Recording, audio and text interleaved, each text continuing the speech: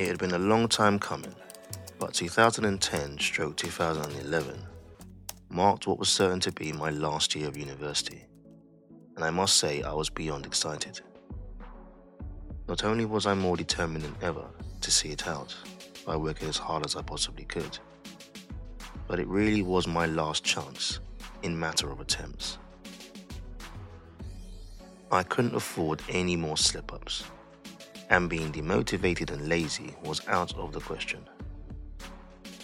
If I wanted to pursue my dreams and do what I did best, I had to leave with a 2-1 minimum and hone my craft, attending every class, because at the end of the day, I knew I was good, but much of my talent was raw and needed harnessing and developing, especially if I truly wanted to be a stage actor.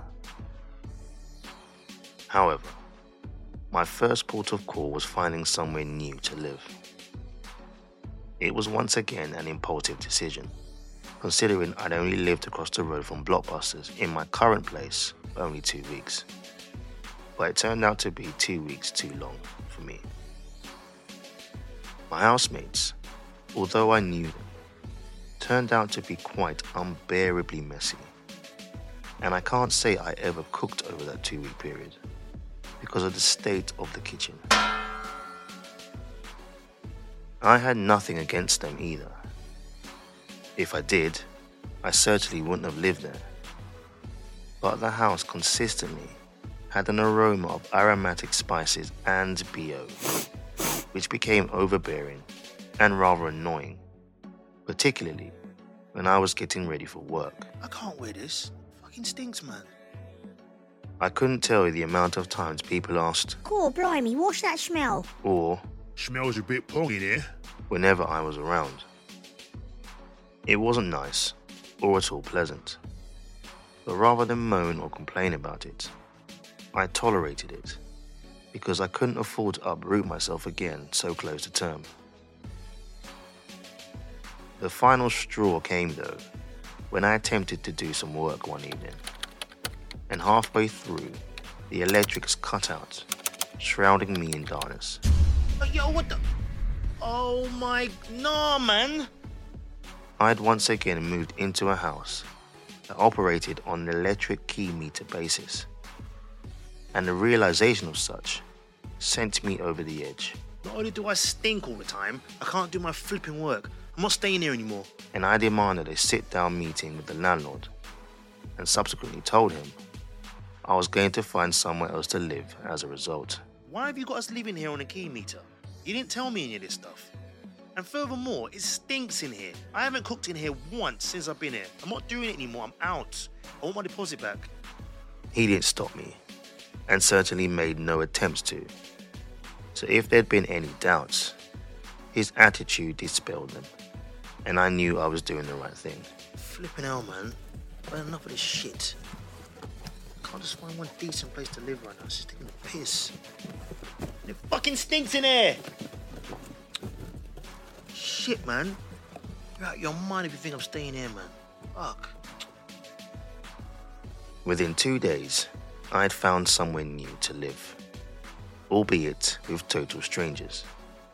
But it was extremely close to uni, sharing the same road. So marched my things round to my new house, without a care in the world.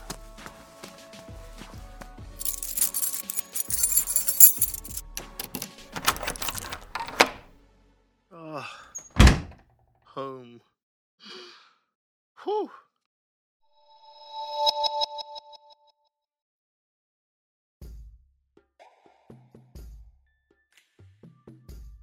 Blockbusters had gone through a dramatic change over the last few months too. Following Leanne's departure, many of the staff left, as they had also come to the end of their degrees, including Lauren. It was a very sad day for me when Lauren left.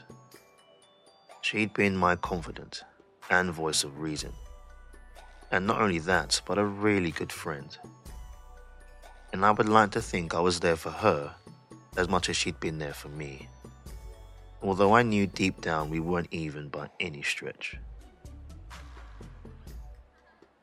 Over the course of those 3 years plus that I'd known Lauren, where I'd made a number of foolish decisions and choices over time, I'd also been spared a fair few also. And without her taking an interest in my life and guidance, who knows what might have happened sometimes. It was doubly hard for me too, because I knew how I operated. We'd still speak for about a month, maybe meet up on occasion, but that would be it. It was more than inevitable too, because I found it hard enough keeping in contact with people I didn't see as much as it was already. And my life was littered with people that I'd grown close to and subsequently lost. It's a two-way street, of course. I was never going to ignore someone if they reached out to me to talk or meet up. But 9 times out of 10, they never reached out. So neither did I. It wasn't always premeditated. It's not like I sat there and decided that I wasn't going to talk to so-and-so again, just because they hadn't messaged me. It wasn't like that. But I'd seen enough over the years to know how things would end up. And rightly or wrongly, I assumed the same thing would happen with Lauren once she left.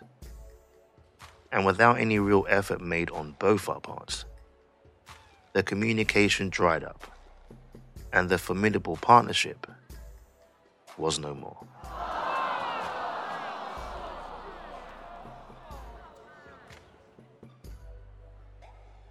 It makes me sound like I was incredibly ungrateful, as if I used people for my own gain, and I never wanted to come across like that. I truly appreciated everyone that took the time to take an interest in anything I had to say or do, but I had serious attachment issues, and there was no way I could allow myself to get close to anyone, or at the very least, rely on them. They say no man is an island, but I disagreed. I didn't need anyone for anything, certainly nothing that involved emotion or sentimentality. The next 2 girls I slept with proved that. Beth and Claire came first. She was one of the next batch of staff brought in to replace those who had just left, and can only be described as a younger version of Nigella Lawson, just less buxomly. It took me just under a month to sleep with her, which came as a surprise, not because of how long it took, but because I actually didn't like her at all when she started. You see, working at Blockbusters wasn't hard by any stretch, so I'm not gonna sugarcoat it and say it took real brains. Any trained monkey could have done it, but she made it seem extra difficult. And with such a drastic change of personnel in such a short period of time, I really had no patience carrying people, or any need to do more work than was necessary. But after working with her pretty much all of her first week, I bluntly told David she wasn't going to last. But we were short-staffed, and no matter how shit she was at pressing a few keys on a computer or finding discs in alphabetical order, he was never going to get rid of her. You're the one that's training her, mate. He laughed. So what does that say about you? Yeah, right. I laughed back. And, in case you forgot, I am the best one here. It took me a week to get the hang of things, so don't give me that. Exactly. So that's why I need you to make an effort and be fair. Not everyone is like you, and the sooner you realize that, the better. David obviously offered me some sound advice there, but I was too focused on the fact he'd said I was the best to listen to anything else he said. There was no consideration as to whether he meant it or not. I didn't care about that. But every compliment was like oxygen to me, and it only served to inflate an already large ego even more so. By David's admission, I was the only one who could train Beth, and even though I strongly believed she was beyond help, I sucked it up and did as instructed. Victim of my own success. Come on then. It did, however, continue to be tough. But had I not seen her bend over to pick up a stack of DVDs one shift, and accidentally saw her knickers ride up like a cheese wire, I probably wouldn't have paid her any attention whatsoever. It wasn't like I had any particular preference over bums or boobs. I'd been with many girls with exceptions to both. There were some with too much of one and not the other, or maybe too much, not enough of both. But I hadn't overly cared, just as long as there was some attraction. That being the case, I'm not too sure what made me put aside my dislike of Beth on account of her rather large but perky bum. Was it actually within my repertoire to actually do the humpy-pumpy with someone I did not like? It seemed impossible, but the mere fact it seemed unlikely made me more determined to see it through. That was literally all it took to go from one side of the spectrum to the other, to feed that desire to once again push my luck and basically shit on my own doorstep. I then subsequently started to flirt with her, and then we exchanged numbers, under the guise that if she ever needed a shift covered, she could let me know.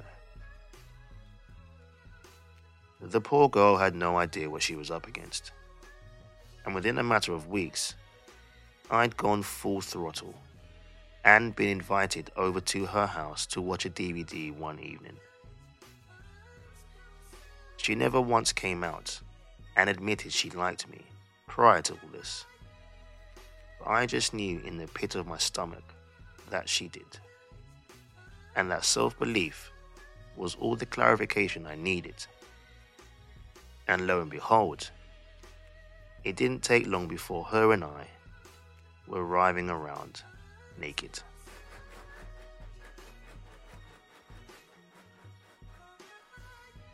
I probably only slept with her a couple of times, and that was only because I lost interest. The sex itself was alright, considering that's all it was, but things came to a very abrupt end when I couldn't stand the talking and asking me questions during sex anymore. How was your day? Yeah, it was alright, thanks. Yours? Sometimes, it wasn't even related to what was going on. It could be anything from her day. Yeah, was just a bit busy at work today. We had this guy come in that... What I'd been up to. Yeah, just stuff, Beth. Or some drama involving her friends. And then... Yeah. Stacy's been crying all weekend because her boyfriend's been cheating on her. No way. But we told her he can't be trusted. Mm-hmm.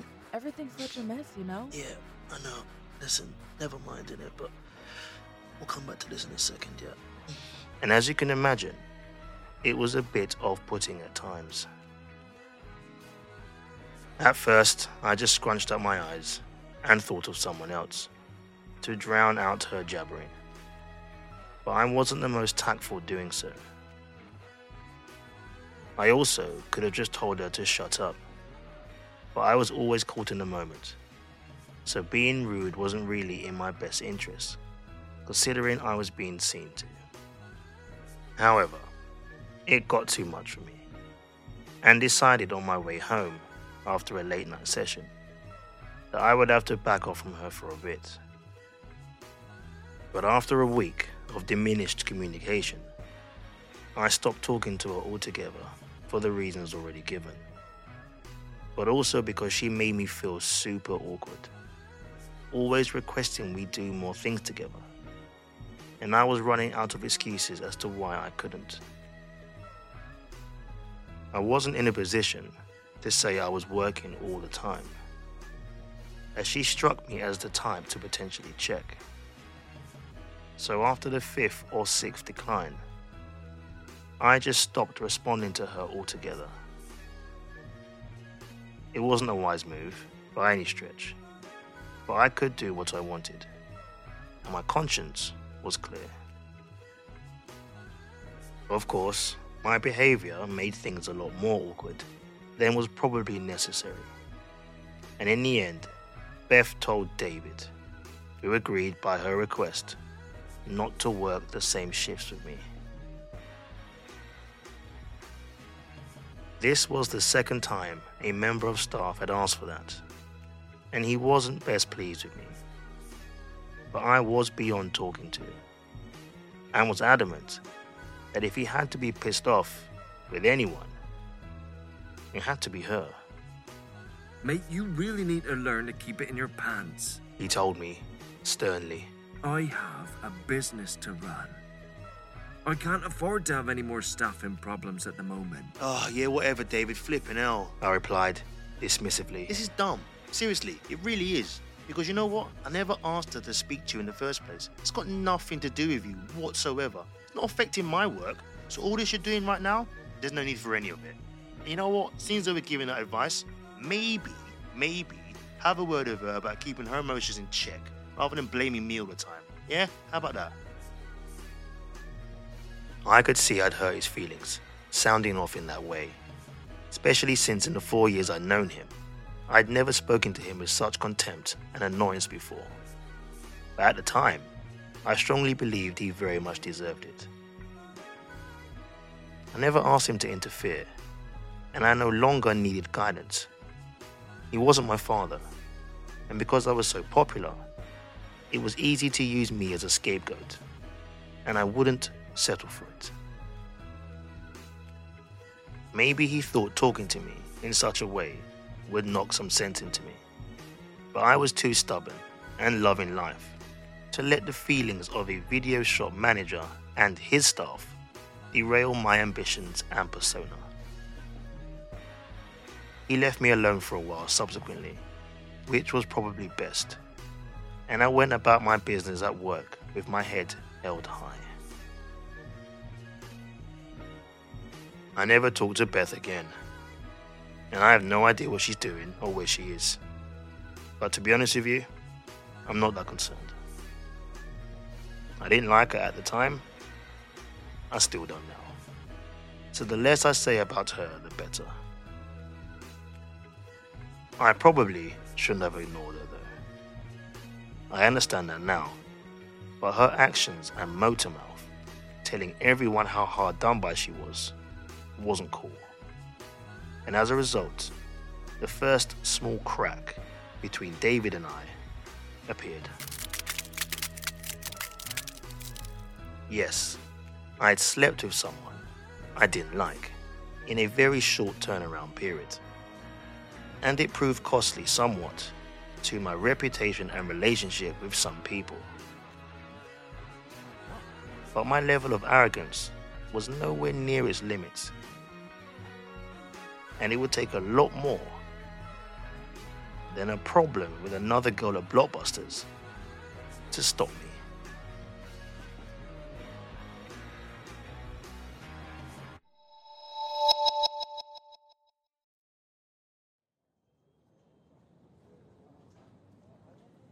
I remember when I first met Claire Groves.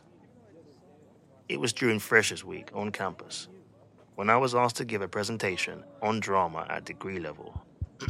Test. 1, 2, 1, 2, 3. I had no issue talking to a room full of people, or a room full of first years, as they were more scared of me and the upcoming year than I could ever be of them. But I jumped at the opportunity because it also gave me a chance to survey and cast my eye over the talent available. What's going on here then? Claire was very pretty. That much I noticed, almost immediately when I first saw her. 18, from Massachusetts, blonde, leggy, and 5'5", with incredibly effervescent blue eyes. Claire was a spitting image of Hannah Montana before she went crazy. But there were other girls in that hall that were just as appealing, if not more so. And had she not been overly inquisitive and put me on the spot with so many questions that day, I wouldn't have met her or noticed her at all. She introduced herself properly after the presentation, apologizing for all the questions and being awkward. Although she was stunning, I couldn't stand the accent, which to me made her come across as quite ditzy and dim.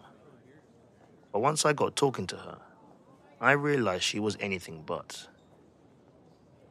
We talked a bit more, and I found out that she was a professional ballroom dancer, which explained the glorious figure. It was at that moment I decided she was my next conquest.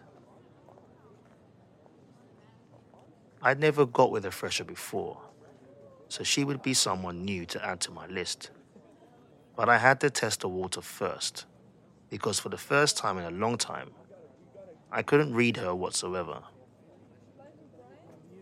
After what turned into a half-an-hour conversation, I soon got the impression, however, that she was trying to size me up, find out more about me, almost as if she was interested after all.